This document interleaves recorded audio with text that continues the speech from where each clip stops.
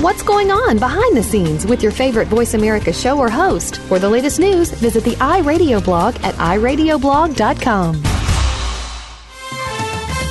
The following program is being brought to you on the Voice America Variety Channel. For more information about our network and to check our additional show hosts and topics of interest, please visit voiceamericavariety.com. The Voice America Talk Radio Network is the worldwide leader in live Internet talk radio. Visit voiceamerica.com. The views and ideas expressed on the following program are strictly those of the host or guests and do not necessarily reflect the views and ideas held by the Voice America Talk Radio Network, its staff, and management.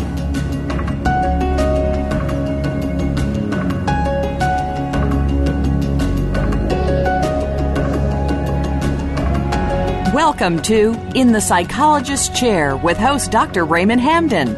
Our program will feature global guests joining Dr. Hamden for a psychological interview, and through their experiences, you will explore the human depth of understanding their purpose. Now, here is your host, Dr. Raymond Hamden. Hello, everyone. You're in the Psychologist's Chair. I'm Dr. Raymond Hamden, and today our guest, Samineh Shaheem, who's a PhD candidate in cross-cultural psychology. She's an assistant professor of psychology where she teaches a wide range of courses, including introductory psychology, cross-cultural psychology, social psychology, pathologies, as well as industrial and organizational psychology. From the Middle East is her origin, Iran in particular, but she is a Canadian citizen and she's taught in the United Kingdom, United Arab Emirates, and many other places around the world. Samineh Shaheem, welcome, and thank you for being in the Psychologist's Chair today. Thank you. Pleasure being here. You must have a lot of work being a cross-cultural psychologist. What a unique opportunity. Yes, for sure. Across cultures, across disciplines, looking at different topics from a cross-cultural point of view. And it's a relatively recent subject, I would say, recent meaning in the last couple of decades, that we've taken an interest in the fact that theories from a predominantly Western point of view need to be also analyzed and examined across cultures to see whether those truths hold up across different societies, different cultural systems, as well as the similarities between them. So not just the differences amongst us, but also what do we have in common with each other. Being of an Iranian origin, did you grow up in Iran? No, unfortunately, I didn't. I grew up in the diaspora, so in the United States and in Canada and in the UK as well. Yeah. Where in the United States were you? In California, in Orange County. So around the Los Angeles area? Yes. And you stayed there until when? Well, on and off, from around, let's say, about 3-4 years when I was younger, before my teenage years, and then I went back to do my undergrad degree at a university there in Southern California before transferring to the UK. How did you get a Canadian citizenship? Well, after the revolution, after the 1979 revolution in Iran, my family left and we went directly to Canada. That was the first base of entry, and we lived there for 4 or 5 years.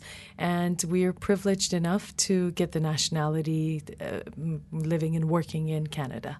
You sound American when you speak, but you're British educated. Yes, I know. It's a combination of many different influences. You're cross-cultural in yourself. Yes, I am. Yes. What a psychology you must be. Thank you. So living in the UK as well as the United States, some people say we can't place your accent. And I guess when they can't place your accent, they ask, are you Canadian? You know, that's the safe That's the safest place to be placed. You're right, to be asked. But yeah, I guess I tend to have a continental accent, as they call it.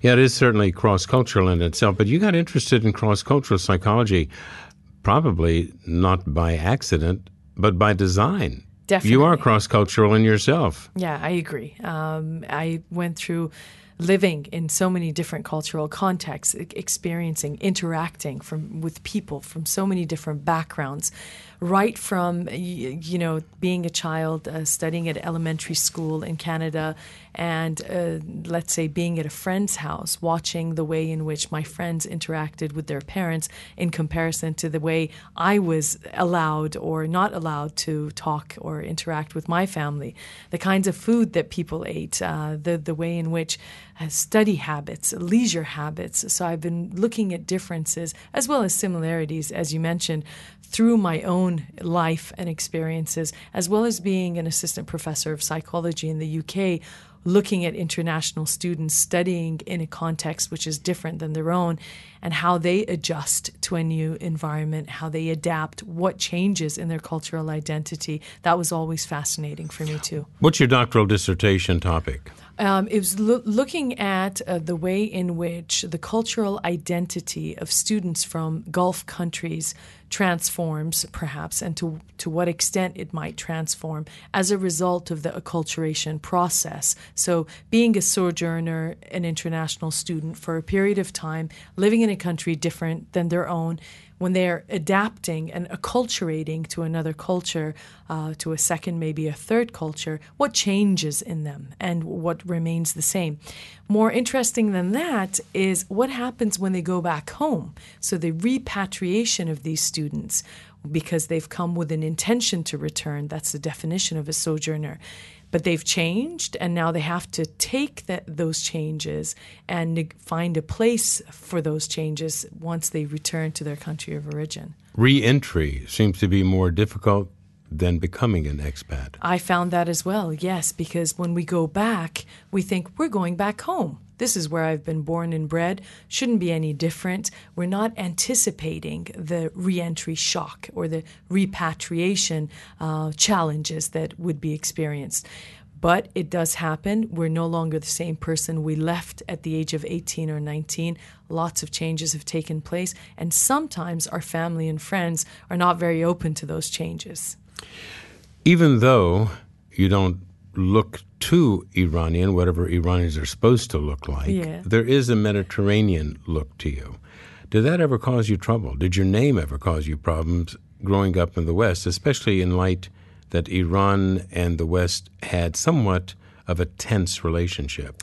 Yes, it was interesting because although I come from that background and I do look Middle Eastern or Mediterranean, as you've said, I never felt from one particular location. So I always felt an amalgamation of many different places. So if I was with a group of people from a cultural background, I didn't feel very different, but I think the other people would notice the differences. And when they would ask me certain questions like, what language do you speak at home, or what kind of food do you eat at home, then suddenly my differences would be highlighted and I would be reminded of those differences. Or random acts of discrimination or racism, which we've all encountered, and this is not to generalize with the American public or with the British public. I've had some of my best friends are American and British, but random acts of racism, you're trying to get a parking space and so is somebody else, but you get there first. I'm a good driver, by the way, as well. I'm not bad at driving. And I get in there first and they say, go back to your country, or sentences like that. Your country, you mean California? Yeah, exactly. I'm in my country. Where do you want me to go? Exactly. So the little things like that I would be reminded of my country of origin or my heritage. I haven't actually ever lived in Iran. I would reflect upon how much your exterior or your appearance can help form an impression for others. Yeah. How fluent are you in Farsi? I am fluent, thanks to my mother and father, Dr. Hamdan. I am fluent in Farsi. There's always room for improvement, certainly, but every Saturday when all the other kids were out playing, I was sent to Farsi classes. So 2-3 hours every Saturday afternoon, I was sent to learn reading and writing. No matter where we lived, this was a constant. So to make sure that I learned Farsi. So you actually got to read Rumi and all the other wonderful writers. Yes, definitely. I'm more comfortable reading Rumi in English, funnily enough, but Rumi in Farsi is a whole other experience, and it's transcended, on another level. Beautiful, beautiful poetry. Yeah. Do you enjoy it as well yourself? Well, I've not had the opportunity to read in a foreign language, but from what I understand from those who are linguists, yes, that Arabic and Farsi are actually quite expressive, and some will even say that Farsi is more poetic even. It's a beautiful, beautiful language. Even though those two languages might not be the prettiest to listen to, when you know the meaning of the words, it brings out a beauty. Right. And it may not be one of the romantic languages, but it has such a deep, rich influence in its value for words that unless you understand that culture and can think in that language, you actually can lose the essence of the translation. Absolutely. Their culture and language are mutually embedded in many ways.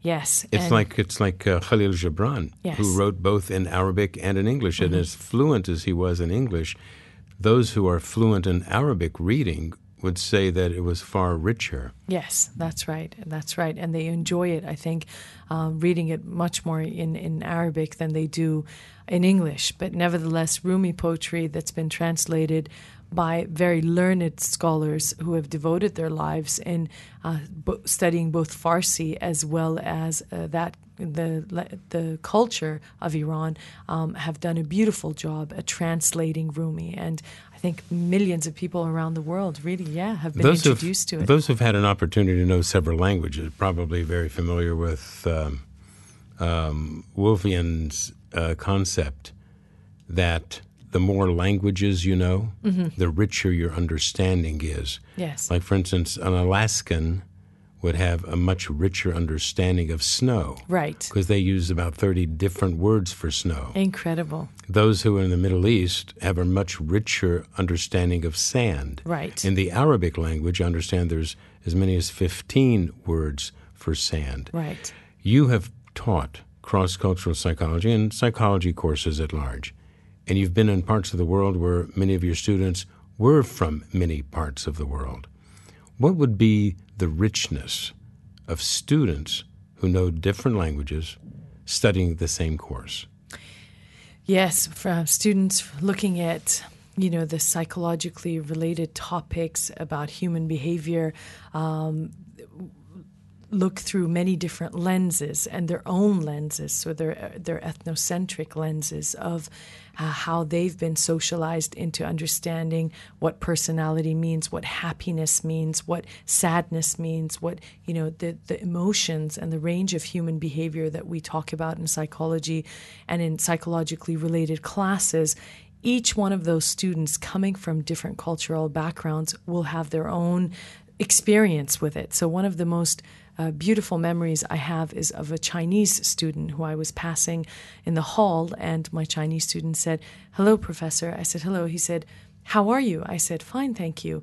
And he said, and I was about to elaborate on that, and he said, No. You, when you ask in English, "How are you?" you're not really asking how I am. You just want a quick answer and for us to move on. Why is that? In Chinese, when we ask how you are, we really want to know how you are, a detailed answer. And I thought about that for a minute. How many times a day we actually say, "Hey, how are you?" without actually expecting a long answer. Well, he turned around and said in Chinese, we do a similar thing, but we ask the question, "Have you had lunch yet?"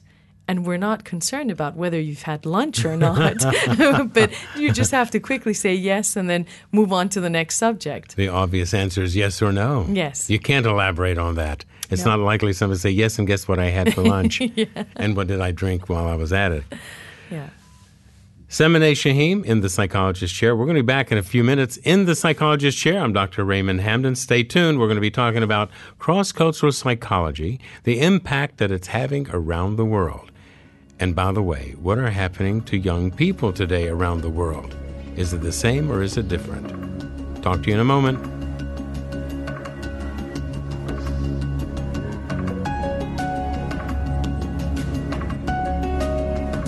Streaming live, the leader in Internet talk radio, voiceamerica.com.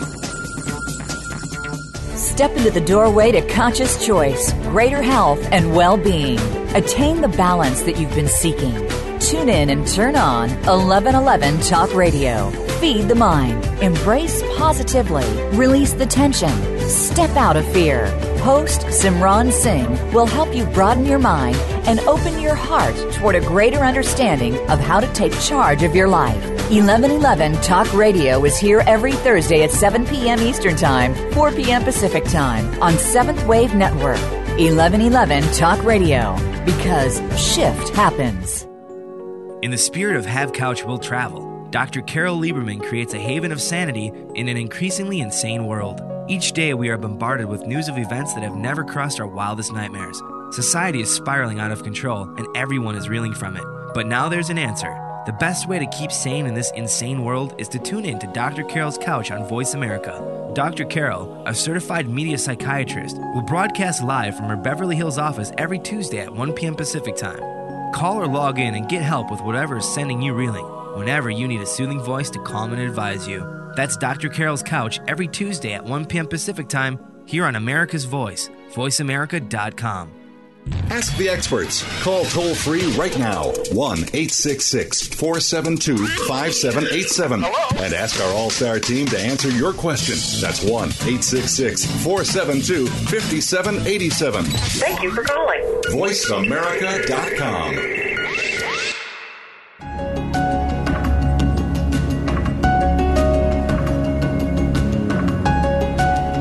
You are listening to In the Psychologist's Chair with Dr. Raymond Hamden and his featured guests. We'd love to hear from you via email at info@inthepsychologistchair.info. That email address again is info@inthepsychologistchair.info.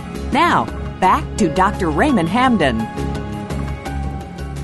As well as lecturing and counseling, Samineh Shaheem's ongoing research, extending from her doctoral work, combines her psychology background and academic career. Being a cross-cultural psychologist and appreciating the importance of uncovering cultural similarities and differences in psychological traits and behaviors, she examines the identity transformation and the adaptation. Acculturation, a process of international students, especially now in the Arab Gulf region. Studying in the UK, during a period of education, and upon return, we're continuing our conversation. Welcome back to the show, Samineh Shaheem. Thank you very much. Teenagers. Yes. What a time to be one. Very difficult, yes. And this concept of teenagers, the adolescent, the rude, obnoxious sort of, it's my life and I'll do what I want to do with it, getting into trouble, steering up different or getting involved in different forms of dysfunctional behavior.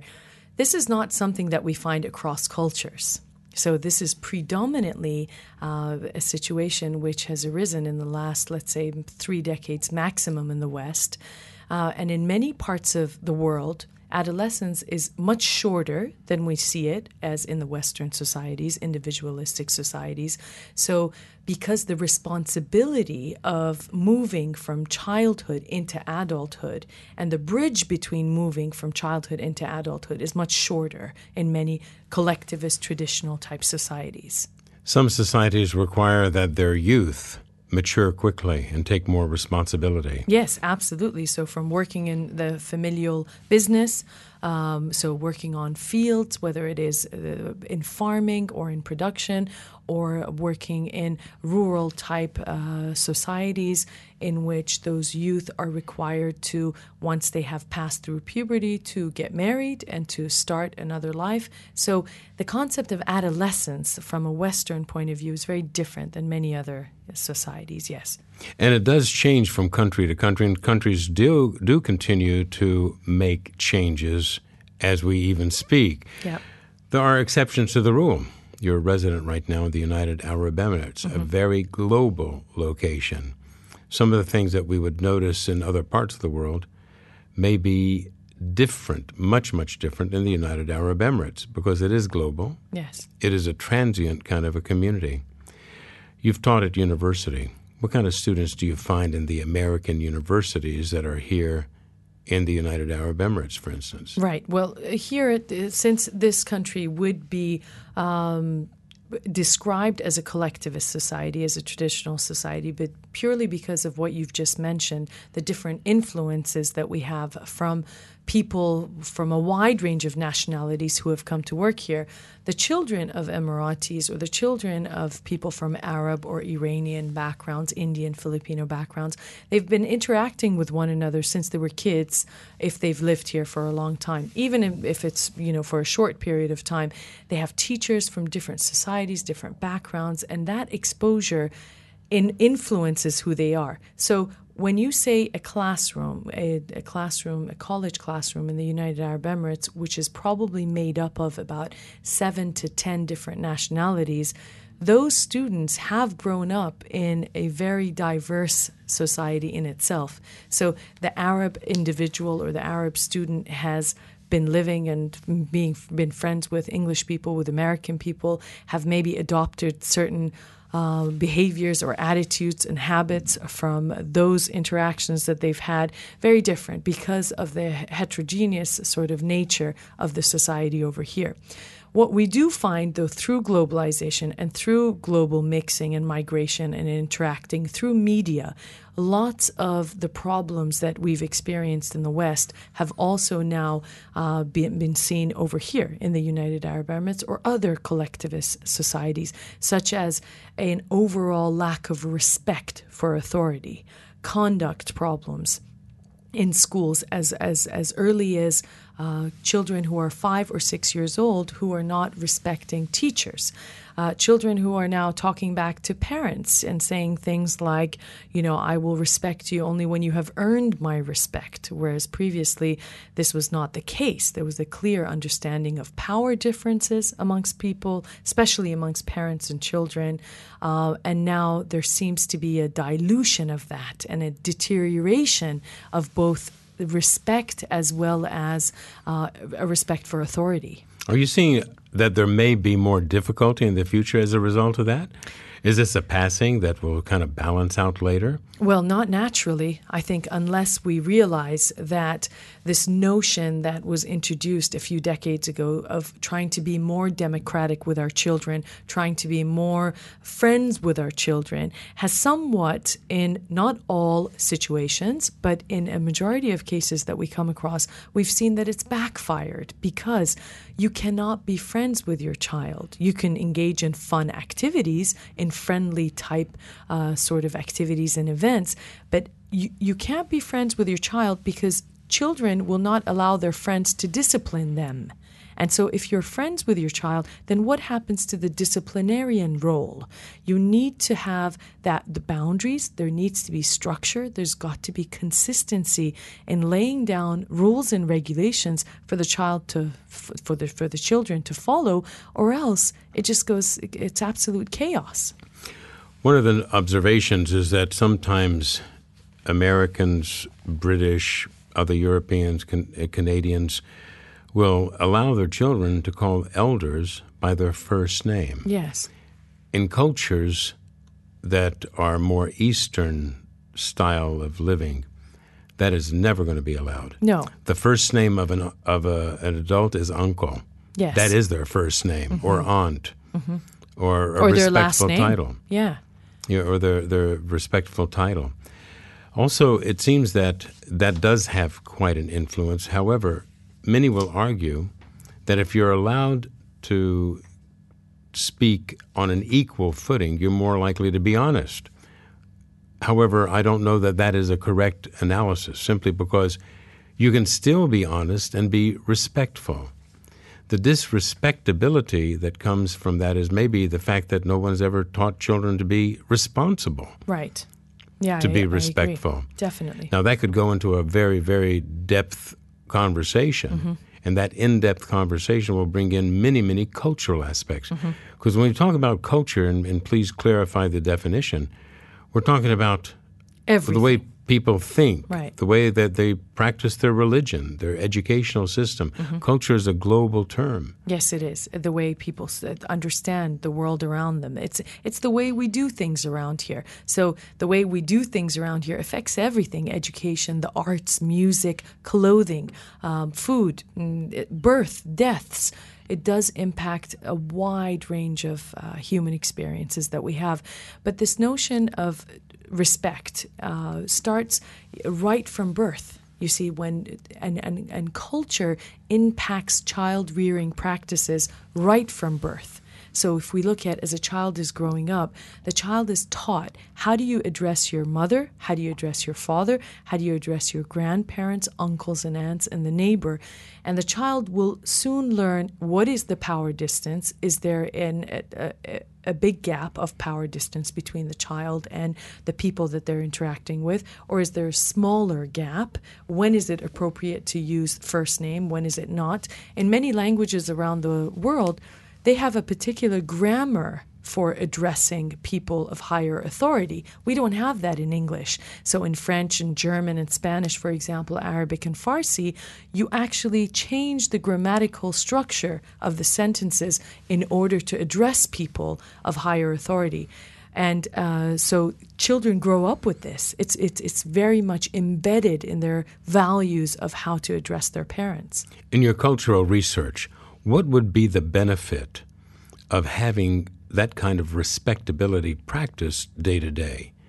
Maybe some of this is the research that you're aware of, some of maybe your own experiences in university. Yes. And I'm sure with the many students that you've taught, you would see clear differences in how people behave because of the way they're taught at home and the outcome of their effectiveness, productivity, whether it's academic or in the work world. Yes. What are some of your experiences with this, and how have the students behaved, and what was the results of their behavior? Well, what I've noticed is that when you give children, and that's what adolescents still essentially are, they're not adults yet, when you give them too much responsibility or accountability, or you expect them to make decisions, being aware of the consequences of those decisions without guiding them, without providing a proper discipline and boundaries for those actions, it's likely that they're going to make a mistake, because they're not, the consequences cognitively, it hasn't been hardwired yet for them to realize the damaging impact that their experiments is going to have on their developmental process, right? So we can't give them too much responsibility too soon. On another level, if you look at, if we do instill values in our children, in our adolescents, to respect parents, what we're saying is trust me. Trust me in that I'm older, I have more experience, and trust me when I guide you in this particular manner or in this particular issue that I know what's best for you. Not give that trust to the adolescent in that you are a person yourself, yes, he or she is, and that you should make a decision by yourself. They're not ready to make such decisions. And so when they have respect for their authority figure, for the parent, in effect what they're doing is trusting them in listening to what they're being told or how they're being guided in order to help protect them. So what you're basically saying, if I might be so bold to impose, is that when teenagers get into trouble, sometimes you have to treat the parents to cure the child. 100%, I agree completely. So parenting is not for cowards. No, definitely not. Parents have to be very directly involved, whether it's their children watching television, listening to music. Know who they're going out with. Don't let them go out until you know who they're going out with. Yeah, but how many parents do you know that are involved in their children's lives nowadays? Well, that's Dr. what we're going to talk about in the next segment, Right. because it's very important for parents to be actively involved. I'm Dr. Raymond Hamden with Samineh Shaheem in the Psychologist's Chair. We'll be right back.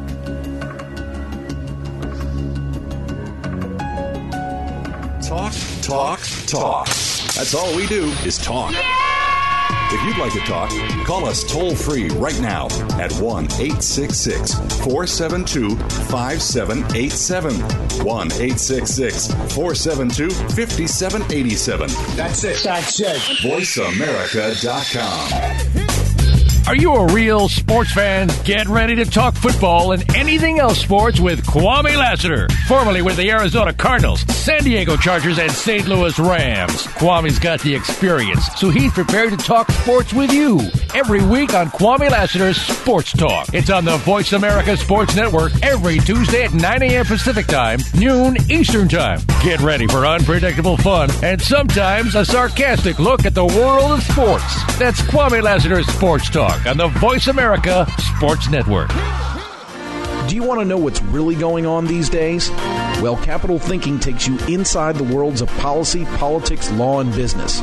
What happens in Washington, on Wall Street, and in our nation's legal system impacts your business every day.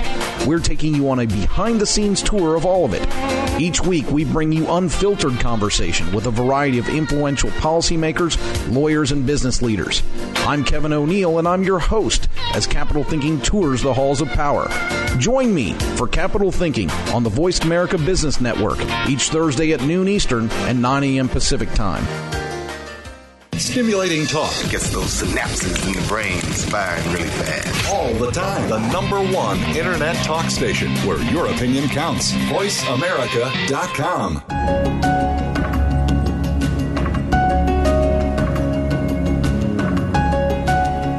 You are listening to In the Psychologist's Chair with Dr. Raymond Hamden and his featured guests. We'd love to hear from you via email at info@inthepsychologistchair.info. That email address again is info@inthepsychologistchair.info.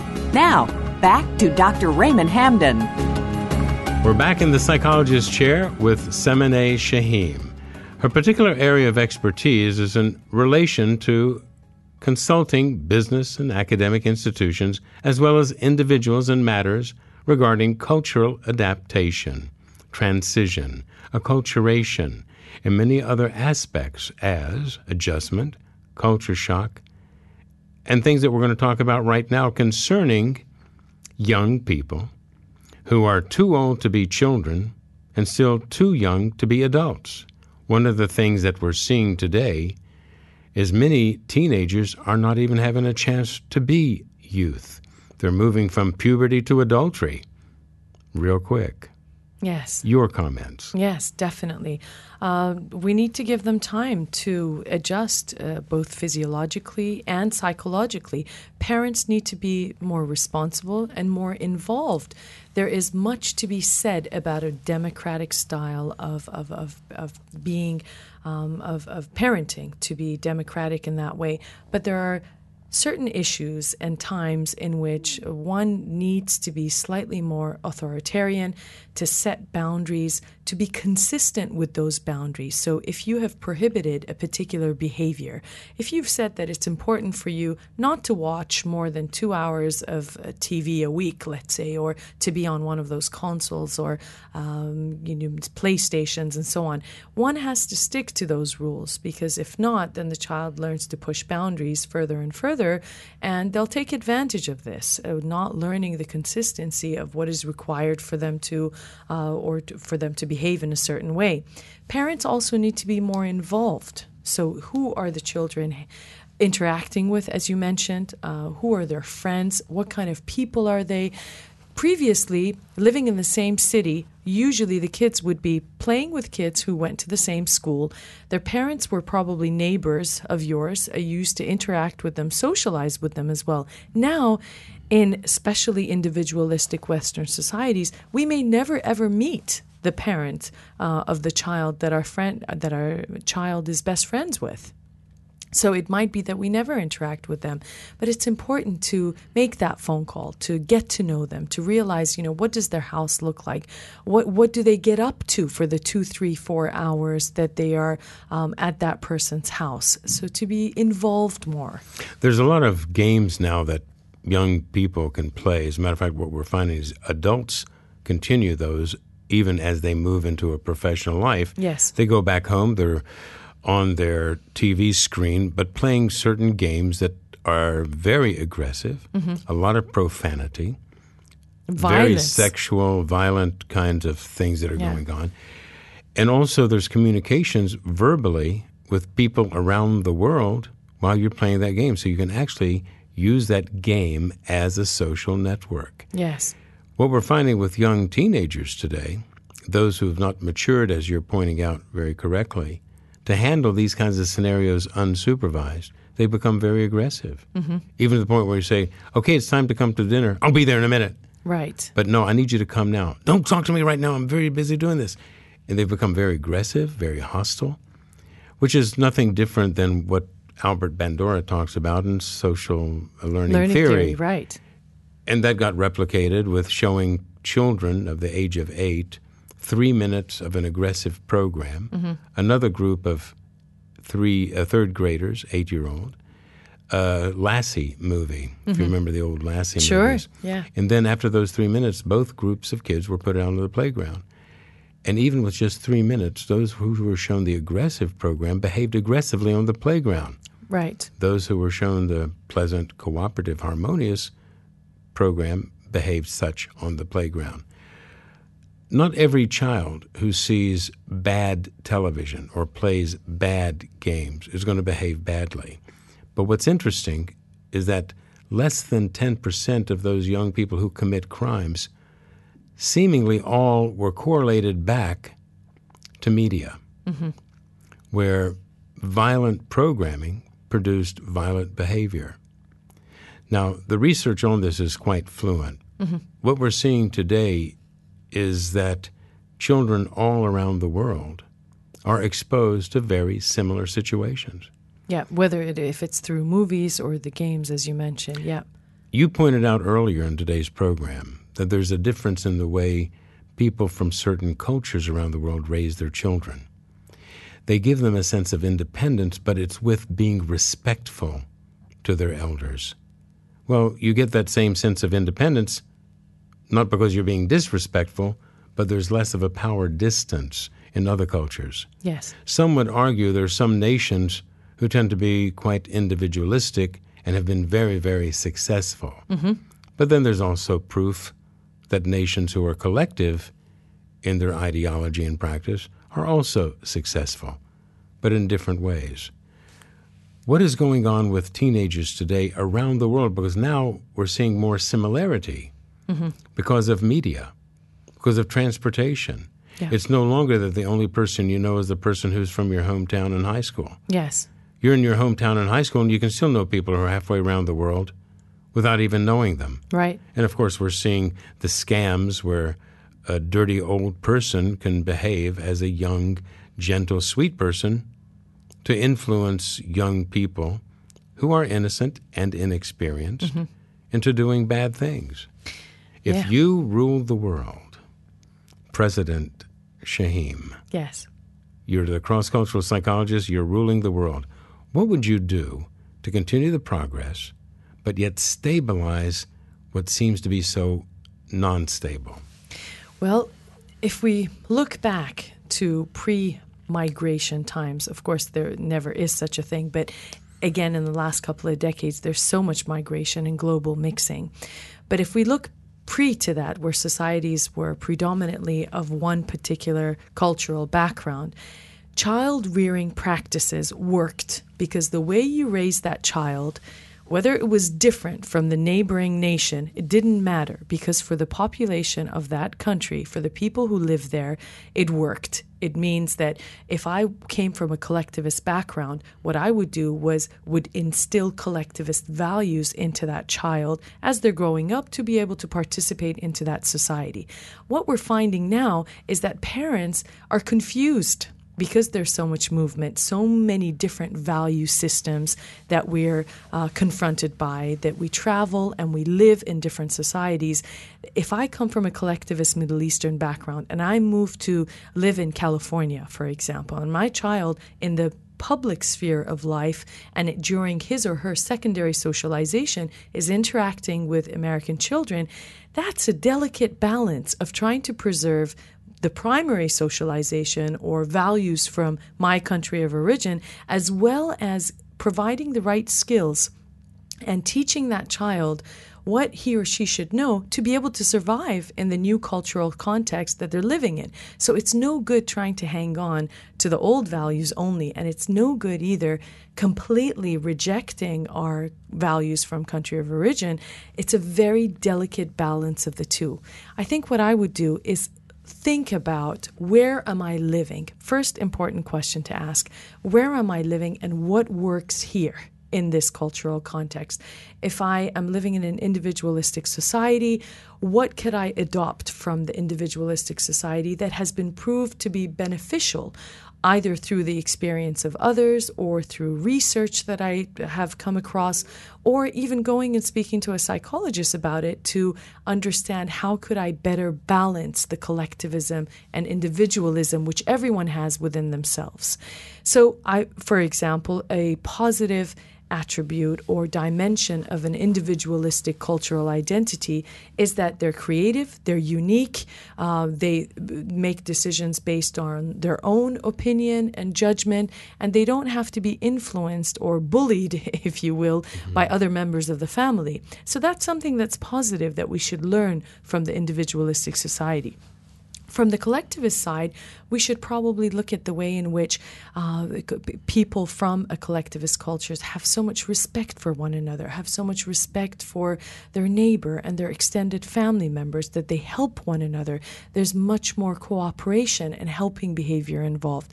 So as a president, I would try and highlight what we have learned from these different value systems, from individualism on one end, because as you know, it's on a continuum. There's no country or person that's purely individualistic or purely collectivist. So I would look at this continuum of individualism and collectivism, look at the positive outcomes or positive attributes that we could all learn from, and to instill that into our children as we're raising them in these very diverse societies that we live in. So it would be safe to say then, if you presided over this planet of 7 billion people, it's impossible for 7 billion people to be of one cultural identity. I agree. Yeah, it would be I was impossible. agreeing with you. Yes. So I agree back. I think so. I think it just would not be possible. And why should it be the case? Why not appreciate and embrace and amalgamate these influences?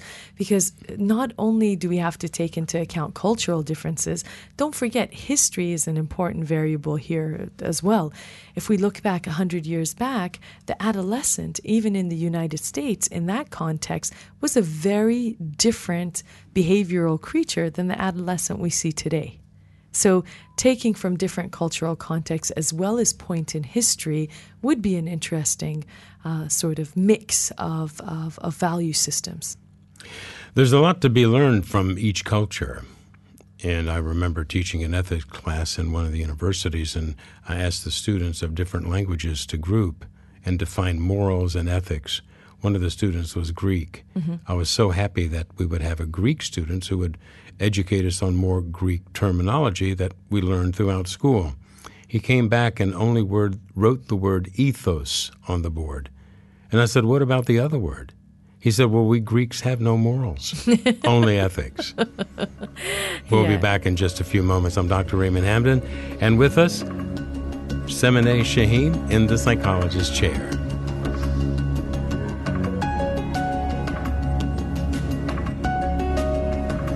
News, opinion, your voice counts. Call toll-free 1-866-472-5787. 1-866-472-5787. VoiceAmerica.com. Income Property Investment Talk with Peter Mosca and Dean Issa provides homeowners and investors eager to invest well in real estate the knowledge, resources, and tools necessary to generate significant wealth. Our focus will be the paradigm. Live where you want. Invest where it makes the most sense. Listen live to the brightest minds in real estate investment every Wednesday morning at 8 a.m. Pacific on the Voice America Business Channel. That's Income Property Investment Talk with Peter Mosca and Dean Issa, where America learns to invest. Income Property Investment Talk with Peter Mosca and Dean Issa provides homeowners and investors eager to invest well in real estate the knowledge, resources, and tools necessary to generate significant wealth. Our focus will be the paradigm. Live where you want. Invest where it makes the most sense. Listen live to the brightest minds in real estate investment every Wednesday morning at 8 a.m. Pacific on the Voice America Business Channel. That's Income Property Investment Talk with Peter Mosca and Dean Issa, where America learns to invest. Talk, talk, talk. That's all we do is talk. Yeah! If you'd like to talk, call us toll-free right now at 1-866-472-5787. 1-866-472-5787. That's it. That's it. VoiceAmerica.com. You are listening to In the Psychologist's Chair with Dr. Raymond Hamden and his featured guests. We'd love to hear from you via email at info@inthepsychologistchair.info. That email address again is info@inthepsychologistchair.info. Now, back to Dr. Raymond Hamden. In the Psychologist's Chair for the last segment today is Samineh Shaheem, who's an author of 2 books, The Karma Hotel and The Gift of Sir. Being Farsi speaking, define the word sir. Sir means a secret to consciousness, and believe it or not, in the middle of my writing my doctorate dissertation, I wanted to escape the scientific, cut and dry methodological system that is required for someone to engage in that practice. And for about, I think it was a month or two, I just wanted to write poetry. I just wanted to write about butterflies and unicorns and, rainbows and things like that. So this was born, The Gift of Sir was born in the middle of doing my doctorate research with a student of mine that was also interested in doing this as a project. So she contributed her poetry as I did. And The Gift of Sir is a gift of an opening or a door towards the inner consciousness. So to be able to express things that you feel on an unconscious level through the arts, such as poetry and or drawings or paintings and things like that. So it's a book of poetry. Here the word sir is spelled S-I-R-R. That's right. And that gives it the more correct pronunciation in Farsi.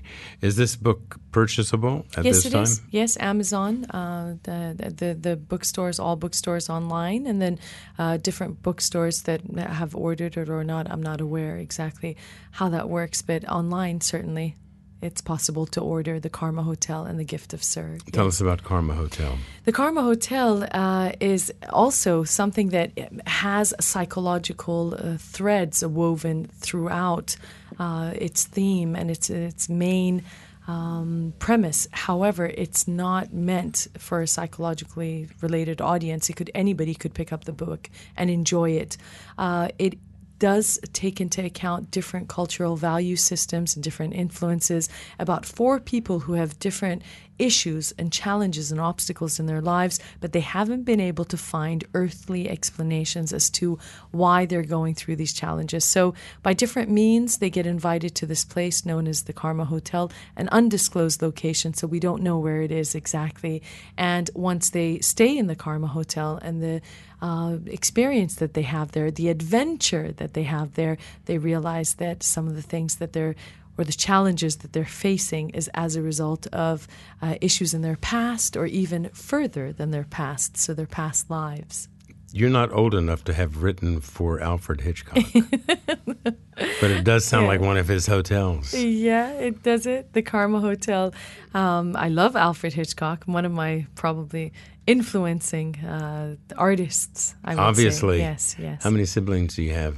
2, my sister. Are they in the same field as you? No, not at all. Not at all. So we could go see a movie, let's say The Incredible Hulk, and I'd be analyzing the oppression and the marginalization of the big green guy, and my sister would say, Samineh is just a big guy wearing ripped shorts, okay? No, not at all. My brother falling asleep on the other chair. No, my brother is into security systems, and he lives and works in California. And my sister is an arts fund manager, so in art investment. Both your brother and your sister and you did not follow in the same line of business as your parents. No, we didn't either. My mother is an interior decorator, a fashion designer, and my father is in insurance. And that's quite a common practice for many people from the Iranian community who actually reside in the Middle East. Yes. Insurance is a big number. Yes, but no one does it as well as my father, I must say. Of course not. What was your dad doing in Iran before the problems there? Insurance. Yeah, absolutely. So he studied it. He studied at London School of Economics, and he really believes that when you're good at something, don't jump from one branch to another. After the revolution, many different job opportunities were offered to him. He said, no, absolutely not. If I'm not going to stay in my own field, then I'm not going to succeed. So just worked very hard at remaining in his field and has been doing that and still is working today. In the United States and some other parts of the world, but we'll talk about the United States, not primarily, but just as a subject matter, many people may have a poor impression of Iran and Iranians because of politics and, of course, media. Yes. What is it you want to tell people around the world about the goodness around the world? First of all, I haven't had the chance or the opportunity to grow up in Iran. So, but I have very close ties with relatives, and I don't claim to understand the suffering that many people have experienced living in conditions that for many of us is incomprehensible. So I don't claim to understand what they've gone through, but nevertheless, through different conversations or things that we've all read, what I would like to say is let's not try and judge a group of individuals or a population of individuals for things that they may not be responsible for and that they may not have a choice. And in many situations, both cultural and national, there's a big divide between how the people feel and how their ruling body feels. And there might be a big chasm, a big gap between that. They may have nothing in common. So I think the Iranian population, especially those living in the diaspora, have been incredibly successful. We refer to them as silent minorities because when they live in communities and they go to universities and they work, they're very successful and they contribute very effectively. But unfortunately, Iran has experienced this brain drain as a result. So everyone, or those people who are competent and are ambitious and competitive, now reside outside, and those who remain in the country have to live under very difficult conditions. In every country and every culture, there's going to be good people and bad people. Absolutely. However you want to define that, we're not going to get into in this show. Yes. But you'll find that many times people will get a misunderstanding and they'll categorize people very wrongly. And that's quite unfortunate because it does affect negatively the good people of that location. Yes.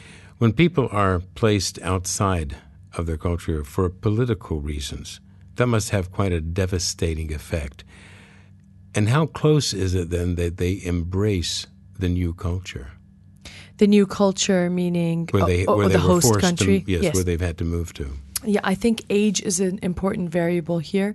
So many of the Iranians living in the diaspora, Dr. Hamdan, will have their suitcases for the last 30, 35 years. They would have a room with their suitcases packed, convinced that they're going back tomorrow. So under this hope that things will change and they can return back home. The older they are, the more difficult it is for them to adapt and to learn the language of that society or the cultural value systems. For my generation, what was very difficult was negotiating the values of my parents and that of the societies that I was living in. So trying to balance what it means to be Iranian as well as embracing individualistic Western type values. Very hard for our generation, as well as being third culture kids, not fitting in any one particular area, but as well being a combination of these different cultural influences. So when you're with Americans, you're not really an American, and when you're with Iranians, you're not really Iranian. And so somewhere along that line, it can be, if you don't have a strong parental support system and a confidence and self-esteem, it can be very challenging. Yeah. So we see that people around the world want to thrive. They want to be cooperative. They want to live in harmony. Samineh Shaheem, this year you'll get your doctor's degree. Yes. Congratulations. Thank you very much.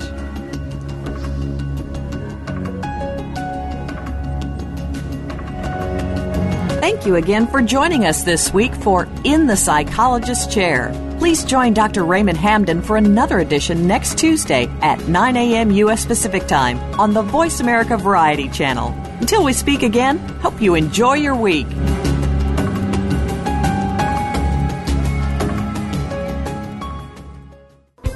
Thanks again for listening to the preceding program, brought to you on the Voice America Variety Channel. For more information about our network and to check out additional show hosts and topics of interest, please visit voiceamericavariety.com. The Voice America Talk Radio Network is the worldwide leader in live Internet talk radio. Visit voiceamerica.com. The views and ideas expressed on the preceding program are strictly those of the hosts or guests and do not necessarily reflect the views and ideas held by Voice America Talk Radio Network, its staff, and management.